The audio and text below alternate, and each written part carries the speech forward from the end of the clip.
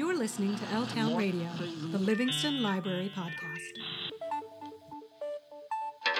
There's practically no limit to what you can learn and see when you belong to the Livingston Library. From science and technology to rats and genealogy, our library is virtually an information galaxy. This library's yours and this library's mine. But even when our doors are closed, we can still help you out online. From books and magazines to music, movies, and TV, this library belongs to you and me. This library belongs to you and me. Hello and welcome to the November 2022 episode of L-Town Radio, the Livingston Public Library Podcast. I'm Joe, one of the librarians in the Adult Services and Acquisitions Department here, and I thank you for tuning in, dear listener. Coming up, Jessica will tell us about some of the best new books coming out this month. Hong Mei will share a favorite song, and we'll have even more staff recommendations for your reading and listening pleasure. But first, I want to do something we haven't done here on the podcast in nearly a year, and that is dig into the archives of the School Bell. If you don't know, the School Bell was a regular feature that ran in our local paper, the West Essex Tribune, decades and decades ago in the mid-20th century, and it was where students from the local schools wrote short stories or poems or brief reports or essays to share with the community. And I am just completely smitten by so many of the pieces that have been published in the School Bell.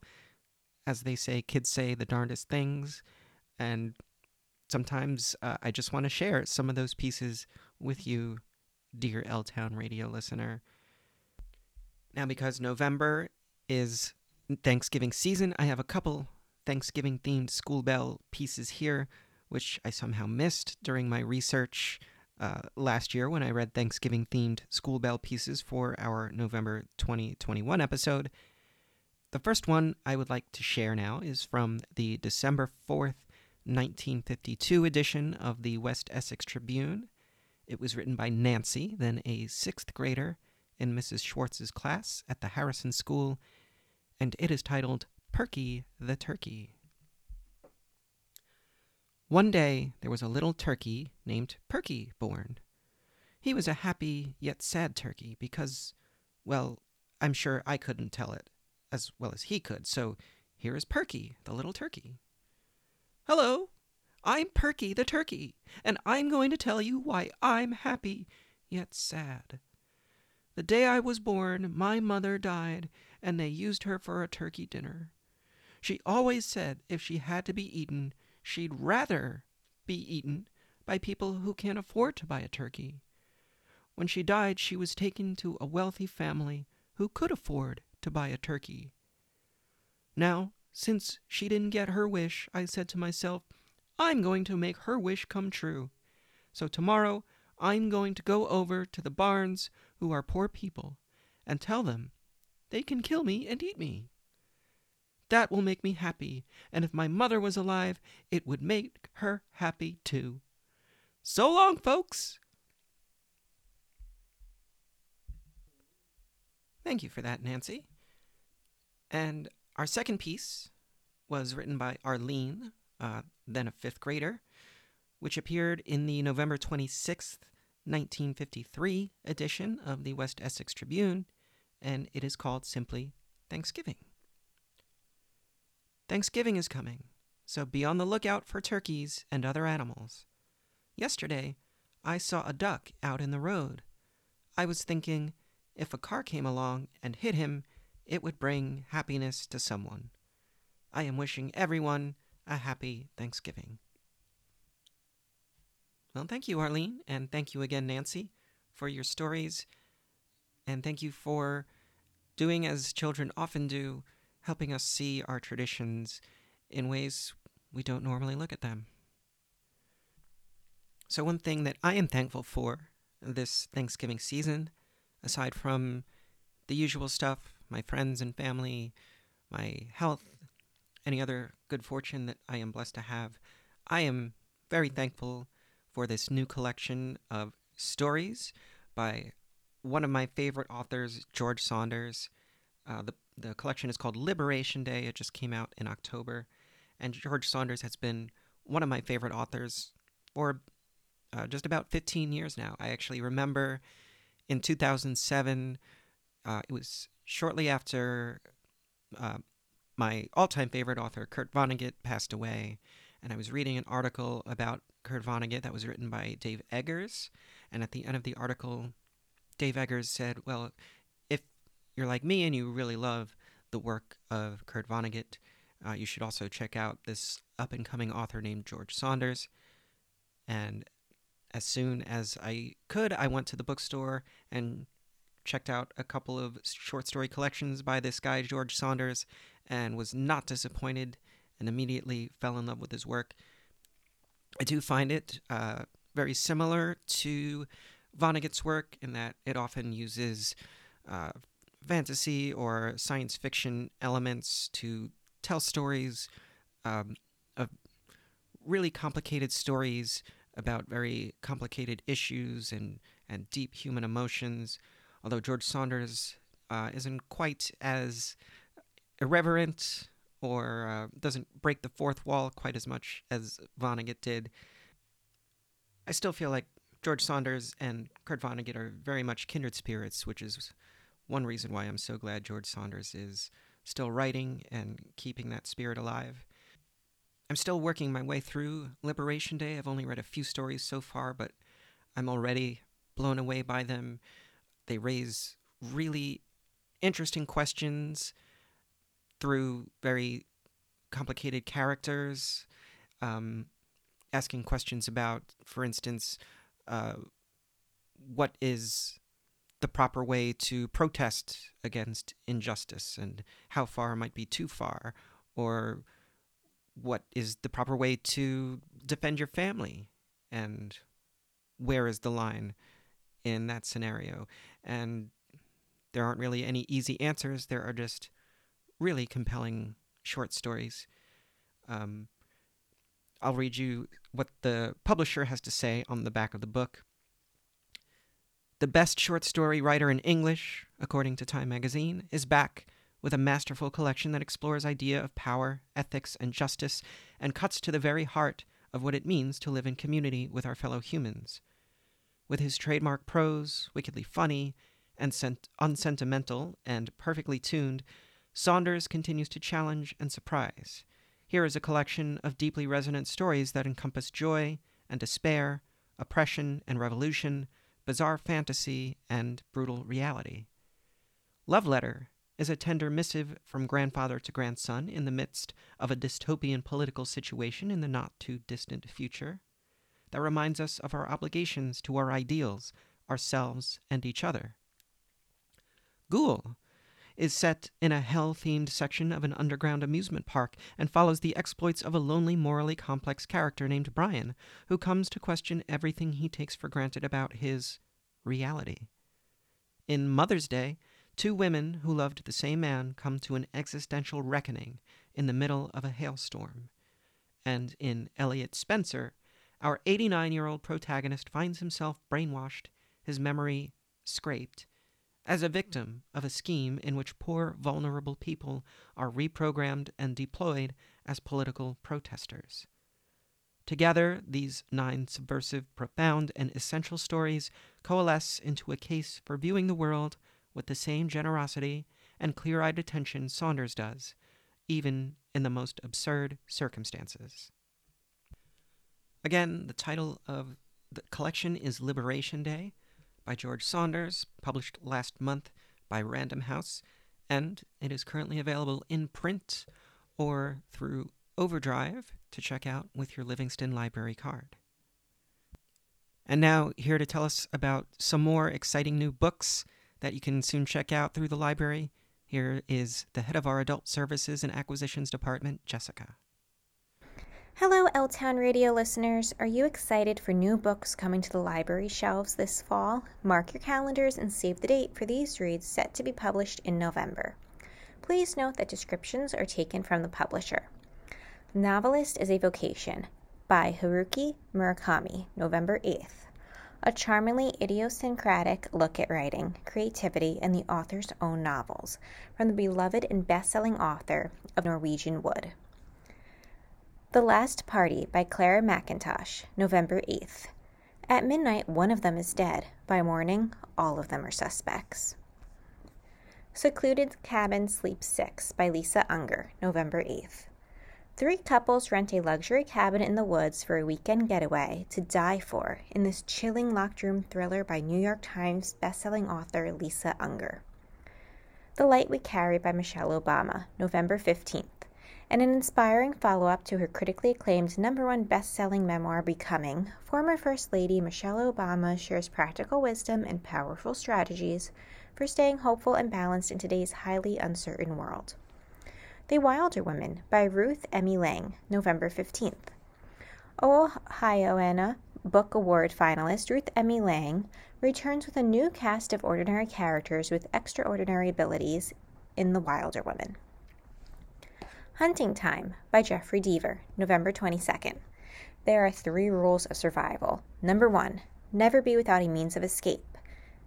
Number 2, never be without access to a weapon. Shaw is about to discover number 3. Which of these upcoming November reads are you most excited for? Thank you very much, Jessica. I personally am very excited to read that Haruki Murakami book.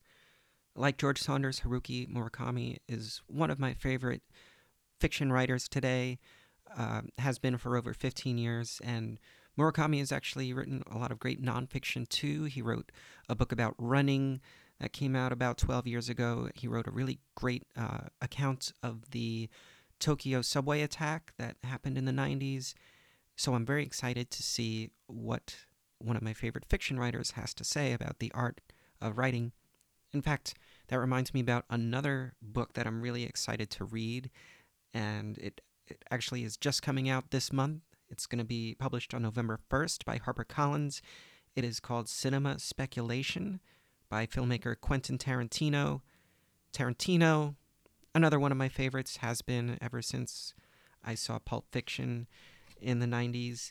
And last year he published his first book, which was a novelization of his film Once Upon a Time in Hollywood. Cinema Speculation is a book of essays about cinema, and here's what the publisher has to say about it. In addition to being among the most celebrated of contemporary filmmakers, Quentin Tarantino is possibly the most joyously infectious movie lover alive. For years, he has hinted at his eventual turn to writing books about films. Now, with Cinema Speculation, the time has come, and the results are everything his passionate fans, and all movie fans, could have hoped for.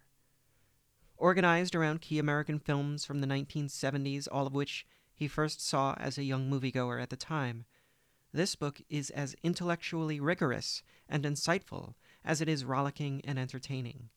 At once film criticism, film theory, a feat of reporting, and a wonderful personal history, it is all written in the singular voice recognizable immediately as QT's, and with the rare perspective about cinema possible only from one of the greatest practitioners of the art form ever.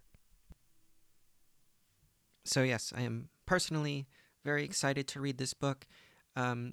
Most of the chapters are about films in particular. As just mentioned, they're all films from the 70s, some of which I have seen, some of which I haven't. So I'm positive that this book is going to inspire me to watch every single film mentioned in this book. One other thing that's really cool about this is that there is a chapter called Cinema Speculation, where the book gets its title from, and the chapter is all about speculating about how Martin Scorsese's film Taxi Driver might have been different if it had been directed by Brian De Palma, who I just learned was the first director offered the script for Taxi Driver. And as we've seen in films like Once Upon a Time in Hollywood or Inglourious Basterds, Quentin Tarantino, in the second half of his career, has kind of played with these speculative ideas and rewriting history and seeing how they might be different if things played out different ways, how World War II might have ended differently, how the Charles Manson murders might have played out differently. So I'm really excited to read that chapter and the book overall.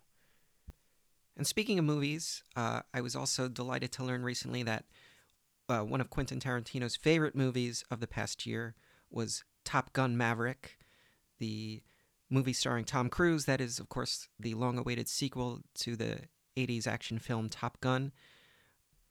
I have not seen Top Gun Maverick myself yet, but I've heard pretty much unanimous praise from everyone I know who has saw it, including my coworker Archana, and I'm excited to announce that the next installment of our Tuesday night movie series will be screening Top Gun Maverick on the big screen in our program room. It's going to be Tuesday, November 22nd.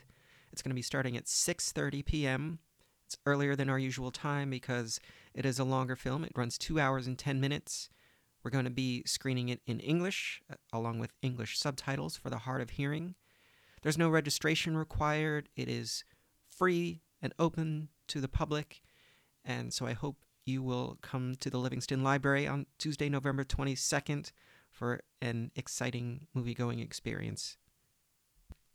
And now, to tell us about some more programs that you can see on our November calendar, here is Archana. Hello, listeners. A new month means new library programs, and here are some adult program highlights for November. First, I would like to draw your attention to 2 weekday afternoon programs. Now, do you browse the internet for health information, but you're not sure if you can trust what you find? Do you want to know how to find vetted and reliable medical information sources online? If so, please join Brittany Haliani, Director of Library Services at Cooperman Barnabas Medical Center, on November 2nd at 2 p.m. as she presents Fact or Fiction, How to Find Accurate Health Information Online. She'll provide guidance on how to efficiently find accurate and updated health and wellness resources online. During this presentation, you will also learn tools to access an authoritative health website. Learn how to see if your physician is board certified and how to look up your physician's medical license. You will also learn how to access complementary and alternative medicine websites and how to evaluate health information shared on social media. Next, if you're looking to learn how to uncover your family's history and discover where you came from, make sure to attend Genealogy for Beginners on November 3rd at 2 p.m. Elise Ross of Last Leafed Genealogy, a professional genetic and traditional genealogist, will teach you how to get started on researching your family tree, find various sources of genealogical information, and how to organize your research. This is actually a 2-part series. The second program on December 1st at 2 p.m. will focus on learning how to use the library's Ancestry database to search for genealogical information. Following this, to commemorate Veterans Day, we present a program entitled West Point, Duty, Honor, Country, on November 7th at 7 p.m. The United States Military Academy, also known as West Point, located 50 miles from New York City on strategic high ground overlooking the Hudson River, was founded in 1802 and is the oldest Army post in the United States. It is the oldest of the 5 American service academies and educates cadets for commissioning into the United States Army. During the Revolutionary War, General Benedict Arnold attempted to surrender the fort to the British. The Army football team was a national power in the mid-20th century and produced 3 Heisman winners. Vince Lombardi coached at West Point. Graduates include Presidents Grant and Eisenhower, as well as Generals Douglas MacArthur, Robert E. Lee, and George Patton. So this illustrated slide presentation by Tom DiStefano, lecturer at Bergen Community College, will explore the history of West Point from its colonial beginnings to the present day. In November, we also celebrate Native American Heritage Month. Join us at the library on November 14th at 7 p.m. as we celebrate the life and work of Native American artist Joanne Quick-to-See Smith, who was born in 1940 and raised on the Flathead Reservation in Montana. Speaker Janet Mandel will shed light on Smith's luminous work that addresses the myths of her ancestors in the context of current issues facing Native Americans. Her inspiration also stems from the work of Pablo Picasso, Paul Klee, and Robert Rauschenberg. She uses paint, collage, and found objects to produce both representational and abstract images. Smith has had more than 80 solo exhibits over the past 30 years, organized and curated scores of native exhibitions, and lectured at almost 200 universities, museums, and conferences. Janet's talk will reveal how Smith's oeuvre creates a unique, intimate, and insightful visual language, grounded in themes of personal and political identity. It will also prepare you to enjoy the first retrospective of the artist's work, opening at the Whitney Museum of American Art in April 2023. Entitled Memory Map, it brings together nearly 5 decades of Smith's drawings, prints, paintings, and sculptures in the largest and most comprehensive showing of her career to date. Now, lastly and most importantly, November is a time for Thanksgiving, for being grateful for all that we have been given in our lives. Practicing gratitude is one of the simplest and most powerful, accessible ways to live a more joyful, fulfilling life, regardless of what is going on in your life or the world. Gratitude is a positive emotion that helps naturally elevate mood, joy, and appreciation, attract more good things into your life, and provide a sense of balance and perspective. It also helps increase energy levels, optimism, and productivity, and has long-term mental health and emotional benefits.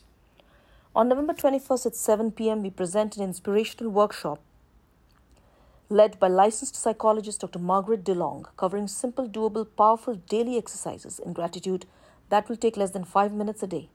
These will guide you from your first waking moments to when your head hits the pillow at the end of the day, and will show you how to harness the power of gratitude to heal and grow at different moments in your everyday life. And with that, I would like to wish all of you a blessed and bountiful Thanksgiving. Thank you very much, Archana. And now let's welcome back to the podcast Hung Mei, here, as always, to share one of her favorite songs.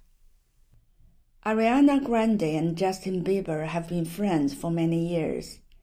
They finally team up for their first duet, Stuck With You. Although Ariana and Justin have quite different vocal and music styles, they managed to find a sound that suits both of them. The lyrics are all about locking yourself up with your loved one and having nowhere else to go.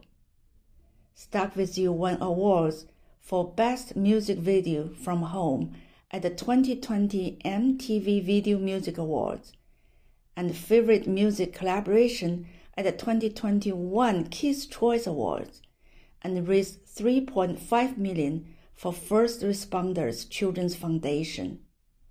During our break time today, let's enjoy their duet, Stuck With You. I'm stuck with you, stuck with you, stuck with you. Baby, come take all my time. Go on, make me lose my mind. We got all that we need here tonight. The door. Don't throw out the key, can't fight this no more. It's just you and me, and there's nothing I'd rather do. I'm stuck with you, stuck with you, stuck with you. Go ahead and drive me insane, baby. Why you know I still want it, change. Loving you, hating you, wanting you. I'm stuck with you, stuck with you, stuck with you. Thank you for sharing that, Hung Mei. And speaking of music, another one of pop's biggest stars recently released a new album. And here to talk about that, once again, is Jessica. Hello, L-Town Radio listeners. Did you know that with your Livingston Library card, you have access to Hoopla Digital? Hoopla Digital is a digital platform available both through the browser and through the app that allows you to borrow ebooks, audiobooks, movies, television shows, and new music. As many of you know, Taylor Swift recently released her latest album called Midnights. Midnights is also available for you to borrow and listen to through Hoopla. As a Swiftie at heart, I could dive deep into what I think each song is about and the hidden meanings, but I will spare you and instead share some of my favorite lyrics from Midnights with you. He wanted a bride, I was making my own name. Chasing that fame, he stayed the same. All of me changed like midnight. You were standing hollow-eyed in the hallway. Carnations you had thought were roses. That's us. From sprinkler splashes to fireplace ashes, I gave my blood, sweat, and tears for this. I hosted parties and starved my body like I'd be saved by his perfect kiss. When my depression works the graveyard shift, all of the people I've ghosted stand there in the room. But your eyes are flying saucers from another planet. I invite you to borrow Midnights from Hoopla and discover what your favorite lyrics are. See you next time. Bye. I have this thing where I get older, but just never wiser. Midnights become my afternoons. When my depression works the graveyard shift, all of the people I've ghosted stand there in the room. Thank you again, Jessica. What you just heard is a clip from Anti-Hero, which is the lead single, and one of the songs Jessica quoted from Taylor Swift's new album, Midnights, which, again, you can stream on hoopladigital.com using your Livingston Library card. And you know what? That reminds me, one of my favorite musicians also has a new release out, although the new release in question is not a new album, but a collection of poetry. So the book is called Orlam.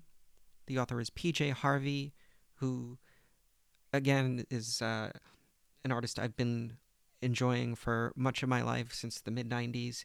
She recorded albums like Rid of Me and To Bring You My Love and Stories from the City, Stories from the Sea, and Let England Shake, all classic albums, all of which you can also stream on hoopladigital.com.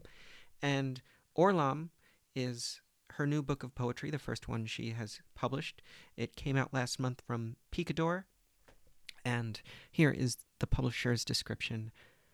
9-year-old Ira Abel Rawls lives on Hook Farm in the village of Underwhelm. Next to the farm is Gore Woods, Ira's sanctuary, overseen by Orlam, the all-seeing lamb's eyeball, who is Ira Abel's guardian and protector. Here, drawing on the rituals, children's songs, chants, and superstitions of the rural west country of England, Ira Abel creates the twin realm by which she can make sense of an increasingly confusing and frightening world. Orlam follows Ira and the inhabitants of Underwhelm month by month through the last year of her childhood innocence. The result is a poem sequence of light and shadow, suffused with hints of violence, sexual confusion and perversion, the oppression of family, but also ecstatic moments in sunlit clearings, song, and body humor. The broad theme is ultimately one of love, carried by Ira's personal Christ, the constantly bleeding soldier ghost Wyman Elvis, who bears the word, "Love me tender." Orlam is not only a remarkable coming-of-age tale, but the first full-length book written in the Dorset dialect for many decades. Orlam also reveals P.J. Harvey as not only one of the most talented songwriters of the age, but a gifted poet, whose formal skill, transforming eye, and ear for the lyric line have produced a strange and moving poem like no other. Now, if I may, I'd like to read 2 short poems from the book to give you a sample. As mentioned in the description, this book is written in the Dorset dialogue of England, as well as in English, so I'm going to read the English versions, of course, and because they are divided up by month, I thought I would read 2 poems from the November section. The first one is called Twigs. Hail the sunset of the year, crimson on the soldier's tears. Tender silence veil our gore, shroud I o'er in nevermore. And here is the second one, titled All Souls. A carnival, a flesh farewell, omens rising from the dead. Wyman Elvis calls our girl, and counts the ash to where he bled. At the first, a crimson mist, at the second, sleeplessness, at the third, a broken tryst, at the fourth, lonesomeness. Hollow in the goose-grass leaves, hollow in the soldier's tears, as the Riddle River grieves, Wyman Elvis disappears. Only in a scrap of flesh, hooked upon the heart's tongue fern, and only by her own goose-flesh, knows she sometime he'll return.